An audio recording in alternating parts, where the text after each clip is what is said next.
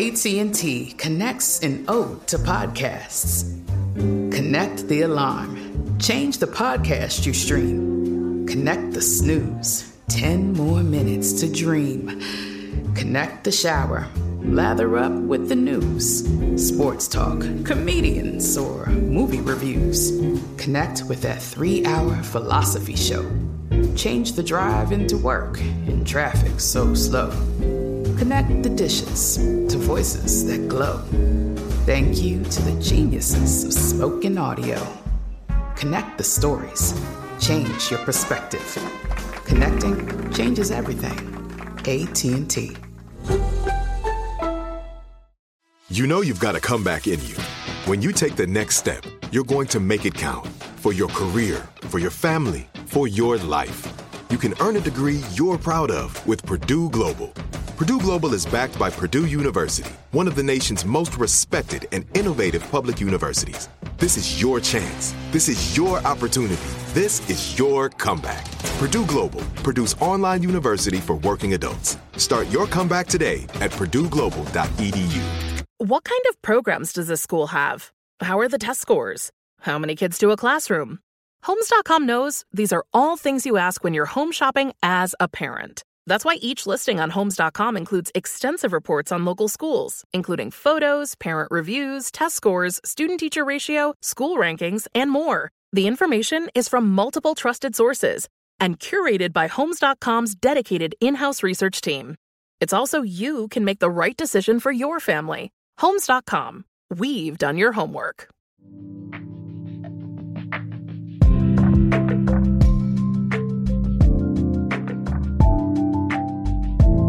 Today's story is about a Swami, some pocket change, and how a brave doctor saved an entire country's artwork. It's also about me, your host Anupam Kher. But mostly, it's about making you smile.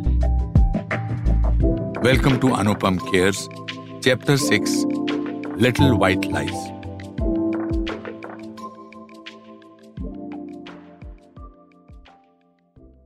Today I want to take you back to 4th grade when I attended a little school in Shimla named Lady Irwin Primary School. One afternoon, our teacher informed us that something special was happening the next day. A Swami was coming to visit the school to bestow his blessings on us. And while this might sound a little odd in America, in Shimla we were happy to welcome the Swami to school and receive all the blessings we could get. Of course, as she told us about the event, our teacher reminded us that we should have something ready to offer the Swami as a thank you for the darshan. That evening, I told my mother about the big news. She knew just what to do. She hurried to collect some change and brought me 5 paisa. Basically, the Indian equivalent of 5 pennies to offer the Swami. 5, as you might know, is an auspicious number. My mother thought, maybe it will help my bid to secure a more favorable blessing. It was a big maybe. Next day at school, there was lots of excitement as we gathered in the schoolyard waiting for the Swamiji. But once he had arrived and we queued up for our blessings, Ayushman Bhava, I noticed something peculiar. Jeete raho. Ayushman Bhava. Not everyone was giving money to the holy man. Prabhu aap par kripa kare. Some, of course, were dutifully thanking him and handing over their coins, but others seemed to be accepting the blessings and nothing. If they had money, it stayed in their pockets. What was even more interesting to me was that they were not being punished. Suddenly, I was inspired, and a smile slowly worked its way across my face.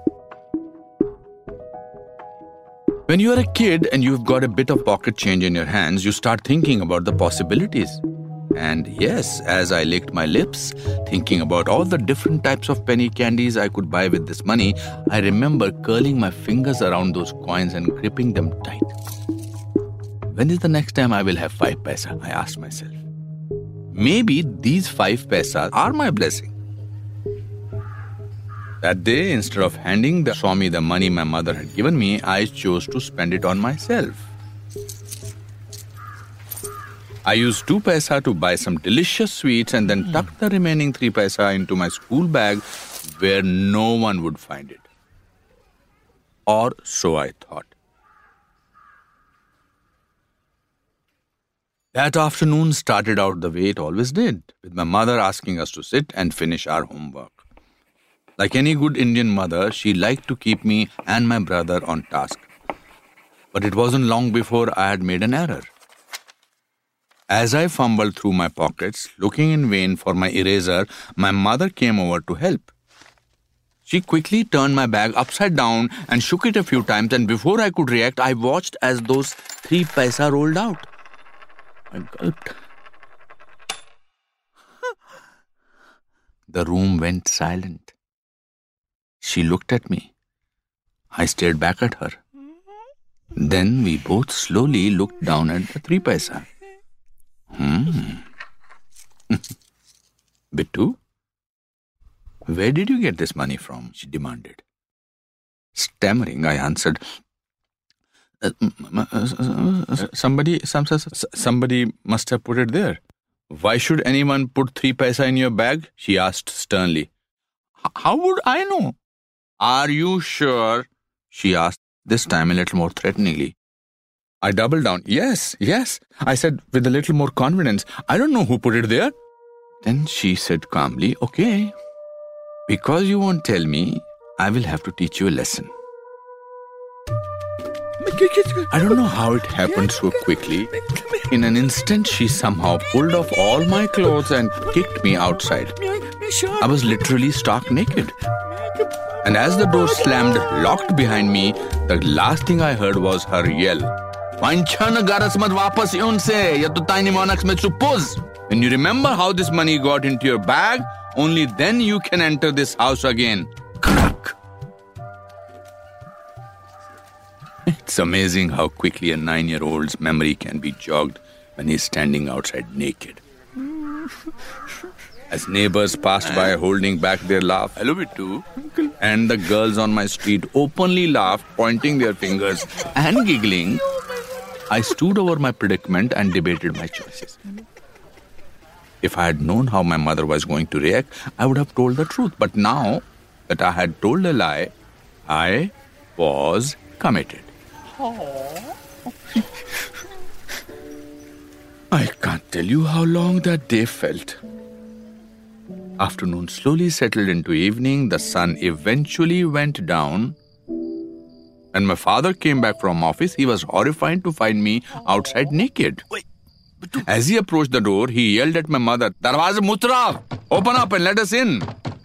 But it was evident her anger hadn't diminished. From the other side of the door, she fired back, You want to let him in? If that's what you want, you can stay outside too. My father turned to me bewildered. Then he said, the only way we can solve this problem is if you tell me the real story. Otherwise, we will both be stuck out here all night. Let's have the truth. I bent my head and revealed everything. Then he asked me, but why didn't you tell this to your mother? Why didn't you tell her that the other kids too didn't give offerings, so you spent 2 paisa? Because I would have got a thrashing, I confessed. My poor father tried to make my case. Picture the scene, my mother, arms akimbo, blocking the doorway, my father using all his persuasive skills from the other side of the door frame, desperately pleading my side, and me cowering behind him, still very naked. It took a while. But in the end, the angry judge offered us a plea deal. My father and I were allowed to slink back into the house on the condition that my mother still had a lesson to teach me. Our punishment was swift. As we filed in the door, she plucked a dreaded bichu booty from the ground, or a stinging nettle, you might call it, and in a single motion, she slapped it against my naked bottom. It was a different time. Now, listeners, for the next 3 days, my bum wasn't just sore, it was itchy too. And while I dared not scratch it in front of others, I was humiliated. In that instant, I wondered, how could my mother do this to her own son Why such a harsh punishment for such a tiny sum of money? But it wasn't long before I figured it out. My mother's point was, it doesn't matter how small a lie is, the fact is there is no such thing as a small lie.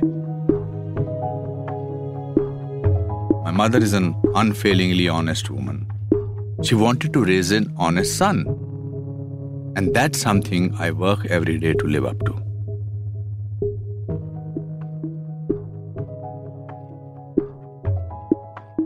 Of course, there are some times when a little bit of deception can be useful. And that is the case with Mohammad Yusuf Asefi, a doctor, an artist, and a hero from Afghanistan. If you ever seen old photos of Afghanistan, you might know the Buddhas of Bamyan. For 1700 years, they stood as one of the country's great cultural sites, nestled by the Hindu Kush mountains. Towering at 170 feet tall, they were a thing of beauty, and they sparked the imaginations of millennia. And then, in March 21, Taliban militants placed explosive charges around the two statues and reduced them to piles of rubble. The history of Bamyan has been destroyed. That remains today of the Bamyan Buddhas are vacant niches in the mountainside. A symbol of the Taliban's intolerance and brutal repression. The turn of the millennia was a difficult time in Afghanistan. A few years earlier, the Taliban had raided the presidential palace, killed the former president, and taken control of the country's government. One of their first edicts was to impose an old Islamic rule that forbade the depiction of any living thing in a work of art. The Taliban set about destroying ancient and modern artwork that defied this rule. The Bamyan Buddhas, of course, would become their most notable victim and would be mourned by the world over. But the Taliban also burned and slashed hundreds upon hundreds of paintings simply because they depicted something as harmless as a duck or a donkey. It was then that Dr. Mohammad Yusuf Asefi knew he had to take action. Mohammad was a medical doctor and internist working at a hospital in Kabul. But he also moonlighted as one of the country's most well-known and widely respected painters. His works, which depicted traditional Afghani life, had won him favor with some of the most important figures in the old government. In fact, dozens of his pieces hung in Afghanistan's presidential palace. And when the Taliban raided the building, his paintings were among the first to be destroyed. Muhammad had seen a lot of strife in his lifetime. At one point, a missile had torn through his family home while they were still inside. But to Muhammad, the ordeal was nothing compared to the slow destruction of Afghanistan's art. It really affected me psychologically, he would later say. I couldn't cope with it, as he told the New York Times. They were determined to destroy the culture of Afghanistan. So I started to think about what I could do. Thankfully, Muhammad had a devilish little trick up his sleeve. He went to the foreign ministry and told the Taliban official there that he needed to repair some of the paintings. He removed all of the works that contained a living creature in them, grabbed his brush and began dabbing with watercolor paint. Where there used to be a dog, a wheelbarrow emerged. Where there was once a man on a walk, there was suddenly a giant flower pot. Ducks and swans disappeared into the lakes they had been swimming in. Muhammad painted over every living creature he could find. After making his alterations, Muhammad returned the paintings to the foreign ministry. When a skeptical Taliban official asked him what he was up to, he replied that he was merely redecorating. Thankfully, they bought the lie. Those paintings would survive. According to Muhammad, the Taliban never looked at the artwork closely enough to notice the alterations. These people, after all, weren't art lovers. As he later said, they just looked at the pictures and if they saw a living creature, they put it on a list to be destroyed. It was an incredible risk. If he had been caught, Muhammad could have at best lost his license to practice medicine, and at the worst, he could have lost his life. But that never stopped him. After painting over every human and animal he could get his hands on at the Foreign Ministry, Muhammad moved on to Afghanistan's National Gallery of Art. There he took about 80 pieces of art and once again altered them with his watercolor talents. The most amazing thing about this story, though, isn't how Muhammad was able to successfully pull off a literal cover-up. It's the fact that, well, watercolor can be wiped off. And when the Taliban's rule ended in the early 2000s, that's exactly what Muhammad did. He took the 120-plus paintings that he had painted over and began carefully wiping them down with a wet sponge. Crowds watched in awe as those wheelbarrows turned into dogs. Flower pots became people walking, and empty streams and lakes suddenly revealed swans and ducks. The New York Times put the situation most beautifully. Culture did not cease in Afghanistan during the reign of Taliban. It merely went underground. And Muhammad? Well, he did more than just save it. His little white lies helped bring culture back into the light.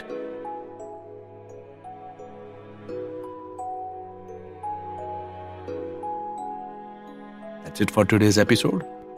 I'm Anupam Kher.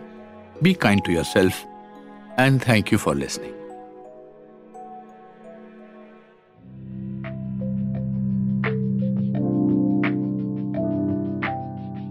Anupam Cares is a production of iHeartRadio.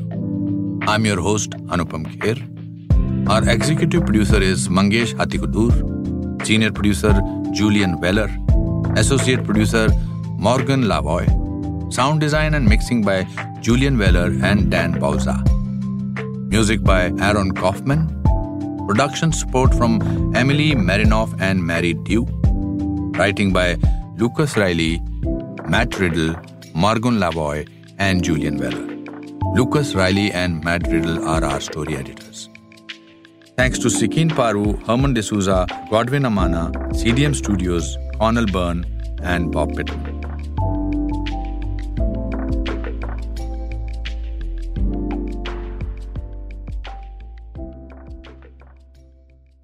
Shirt. Open a limited-time 11-month certificate at Kemba Financial Credit Union. At 5.25% APY, it's more than triple the national average, plus it's a safe and secure way to grow your money. Visit your local branch or kemba.org/cd for details. Offer expires May 31st, 2024. APY equals annual percentage yield. Restrictions apply. $500 minimum and $250,000 maximum deposit. Advantage status required. Comparison based on bank rate average. Federally insured by NCUA. This is Malcolm Gladwell from Revisionist History. eBay Motors is here for the ride. With some elbow grease, fresh installs, and a whole lot of love, you transformed 100,000 miles and a body full of rust into a drive that's all your own. Brake kits, LED headlights, whatever you need, eBay Motors has it. And with eBay Guaranteed Fit, it's guaranteed to fit your ride the first time, every time, or your money back. Plus, at these prices, you're burning rubber, not cash. Keep your ride or die alive at ebaymotors.com. Eligible items only. Exclusions apply. Asking the right questions can greatly impact your future, especially when it comes to your finances. So if you're looking for a financial advisor you can trust, certified financial planner professionals are committed to acting in your best interest. That's why it's got to be a CFP. Find your CFP professional at letsmakeaplan.org.